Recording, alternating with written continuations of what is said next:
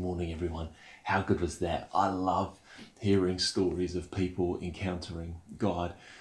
And as we turn our attention to scripture this morning, I'm reminded of a phrase: there is a first time for everything.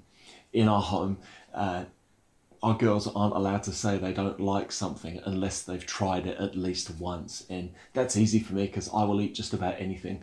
Even when I was in the Philippines and somebody offered me balut. Now, I know we have a decent Filipino community at the street, and you're chuckling right now. For the uninitiated, balut is fertilized eggs. And it means that when you open it up, you've got sort of like this chicken stock sort of thing on top, and maybe there's some black feathers poking out. If you're lucky, I hear, you might even get a bone or two. And I ate this thing, but it was repeating on me for hours. I don't know that I'm ever going to eat one of those again. I wonder what a food is that you've only tried once. And the thing is, first is significant. Whether it's your first steps or your first words, through to your first job or your first car, your first kiss maybe. I went there. First have a profound effect on where we head in life. And this morning we open up the first pages of scripture, and over the next few weeks we're going to look at the first 11 chapters of the Bible. These are the first pages of scripture. These are the first days of our world, and I think they are significant for all of us. There are some good days in there, good things in there, things like the first people and the first wedding. There are some not so good things in there, like the first murder. But they're firsts that shape the world we were born into.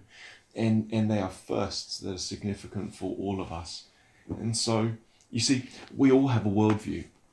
We all have a way of answering questions like, where are we from and where are we going? What's right and wrong, and what brings meaning and purpose?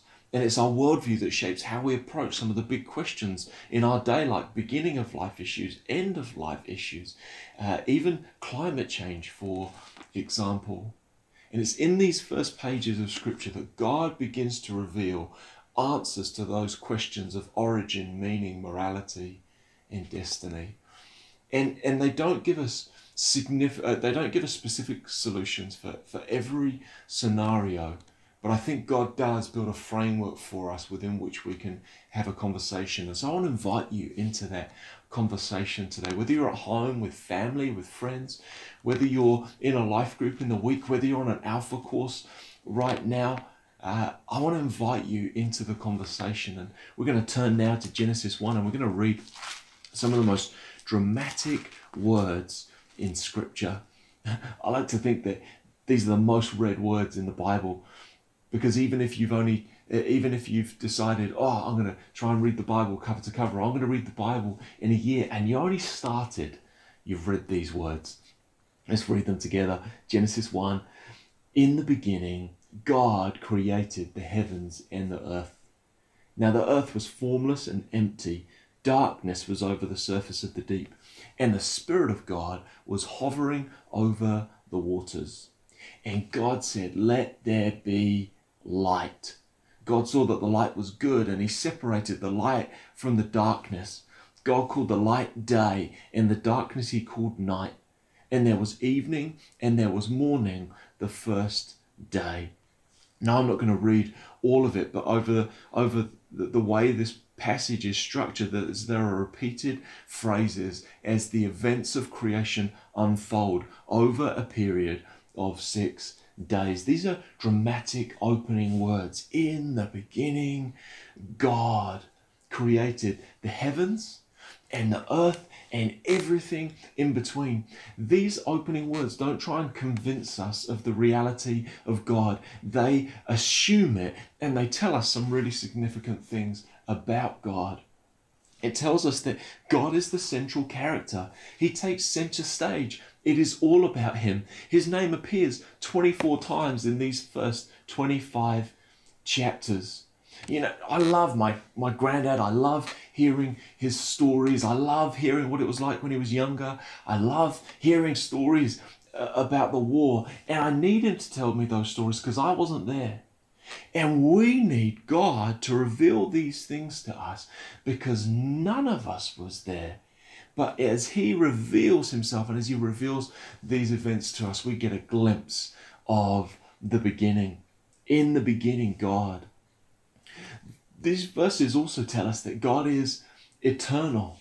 They tell us that the world had a beginning, and therefore they tell us that the world had a beginner. Time, space, and matter come together in unimaginable precision, and we're told that there was someone orchestrating that precision. That person, that one, was God. In the beginning, God. He has always been. He is outside of time, space, and matter. He is eternal. But when we take that forward, we realize that God is trustworthy. When we read this word beginning throughout Scripture, we realize that beginning presupposes an end. He's the beginning and the end. He's the first and he's the last, and it means we can trust him with everything in between. These are really uncertain, unpredictable days for us right now. And I think this is so important for us to ponder right now, that he is the beginning and the end. He is trustworthy. He is over all. He is through all. He is in all. My soul needs to know today he's the beginning and the end. God is also creative.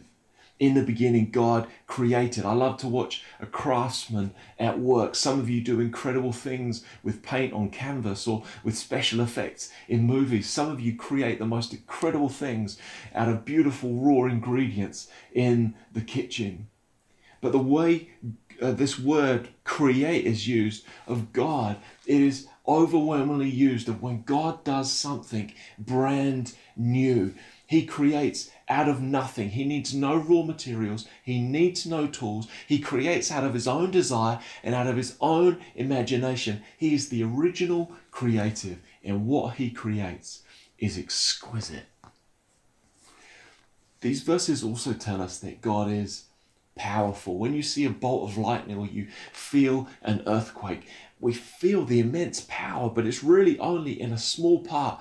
It's not over the whole earth. It's not out of across the whole universe. But think of the forces involved in forming planets and in forming stars and across billions of light years of space. Our God formed them.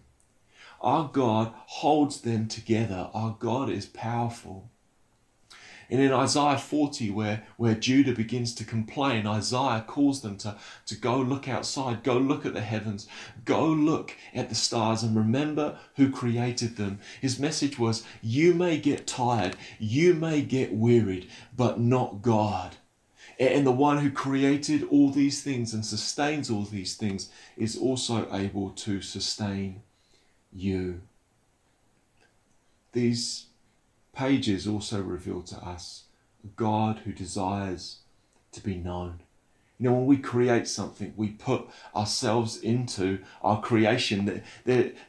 What we create expresses us in some way. It tells us something about the Creator. My paintings tell you I can't paint.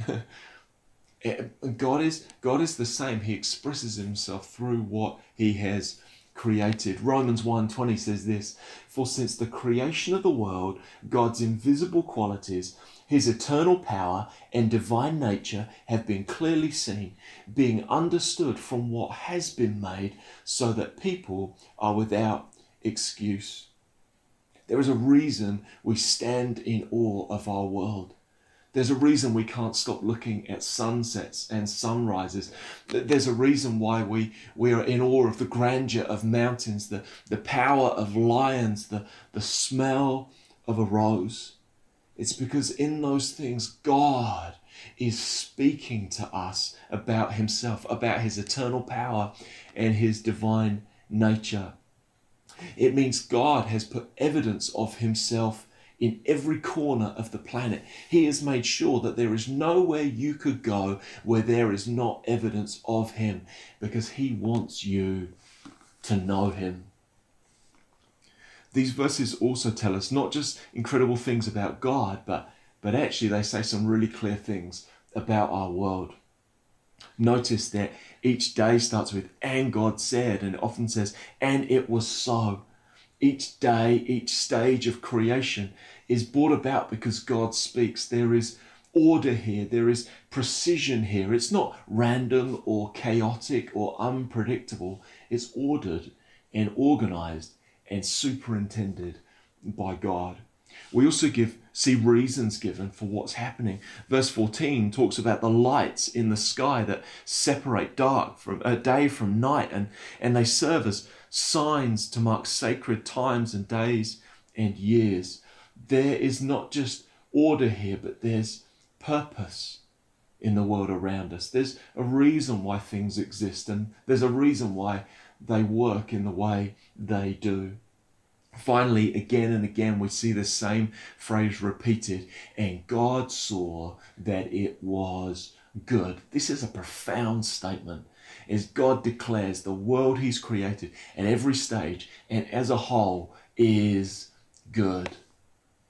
And my friend Aidan, who's producing some videos that sit alongside this sermon series, asks the question, when you look at the world around you, does it strike you as a fundamentally bad world where some things have gone right, or a fundamentally good world where some things have gone wrong? And when we read what God reveals to us in Scripture, it's the latter. We live in a good world where some things have gone wrong. Now, I know that for some of you, you're wanting me to engage with the question this morning.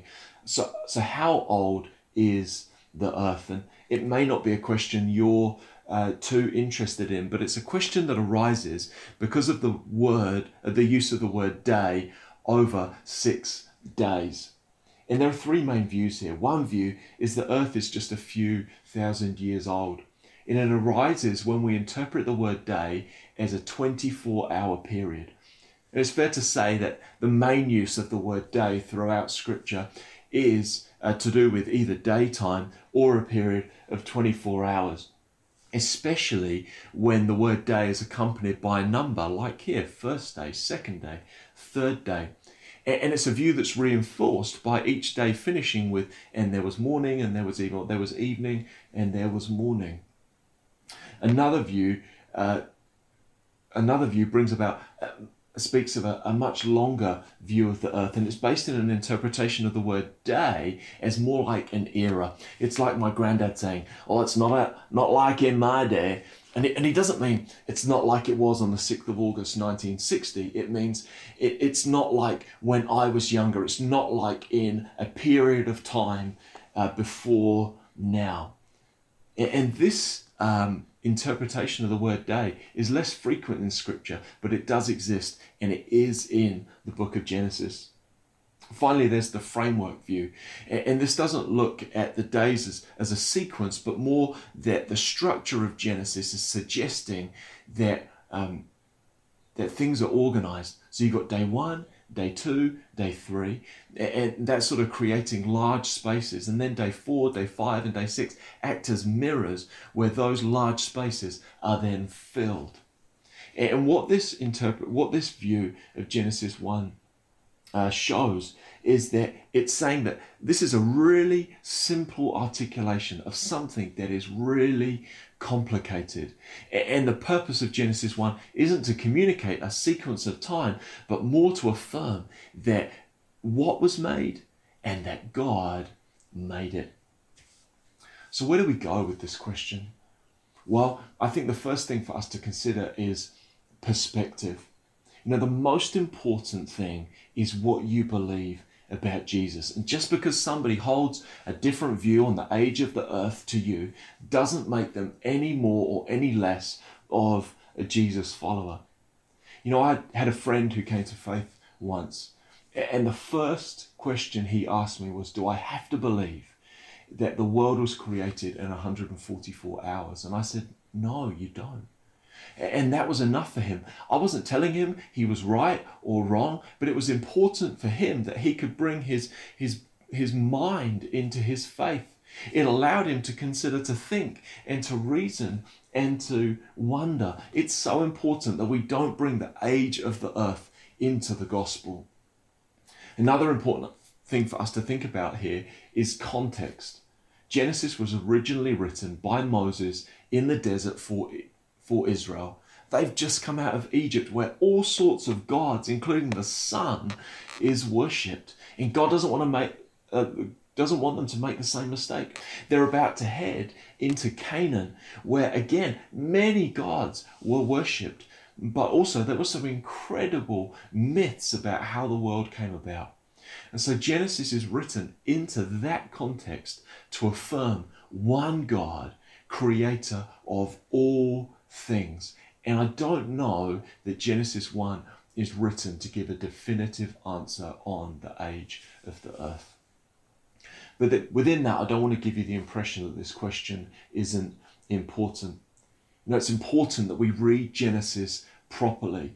It was treated by the first people who read it as history. The places and the people and the events were treated by Jesus as very real. And so any attempt to try and read these words as just myth or legend or allegory, it doesn't do justice to the genre of literature we have here.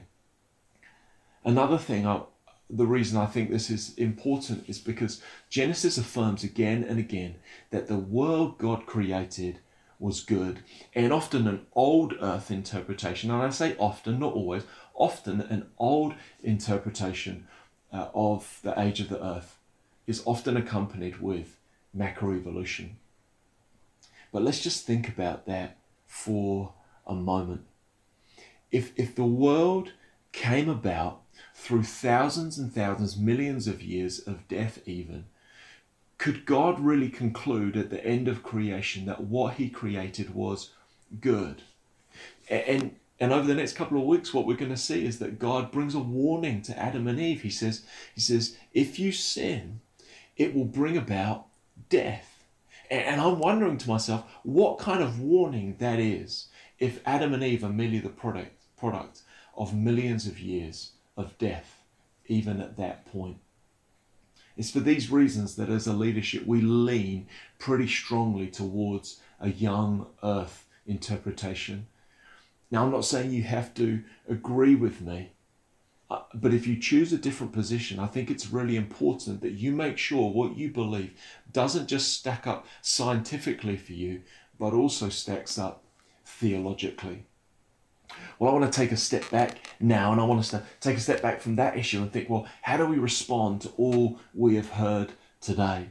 And I think fundamentally in what we've talked about, what is revealed here, the one who is revealed to here is a God who is worthy of worship. He is eternal. He is powerful. He is good, and he is in control today, and he is trustworthy today. He is worthy of our worship today. I also see in this chapter an invitation into how we're to live. This world is a precious gift to us, not just in terms of us looking after it, but also in enjoying it. Go explore the world, knowing that it reveals him. Go experiment, knowing that he has enabled us to experiment and test and investigate because he's created a world of order that works and fits together. Let's also create as a reflection of his creativity and his imagination, whether it's on a canvas or in the kitchen, whether it's in speech or song or dance. Go create. Go imagine. And finally, let's respond to him, our God who has made himself known. We've heard it today that this powerful God desires to be known, and what brought about our world was a powerful word. But John tells us in his gospel that word has a name. John 1:1-3 says, in the beginning was the Word, and the Word was with God, and the Word was God. He was with God in the beginning. Through him, all things were made. Without him, nothing was made that has been made. John tells us that the Word of God wasn't merely a voice or an idea, but a person who one day entered the world he had created to reveal God most perfectly, but the one who also died on the cross to reconcile us to this Creator God. The Word was, and the Word is, and the Word always will be Jesus. And our greatest concern, our greatest desire is that you would know him today, and that your whole life would be a discovery where you get to know him more deeply and more profoundly and more personally. And it's in that vein that we now turn in worship as Jamie leads us in a song, How Great Thou Art.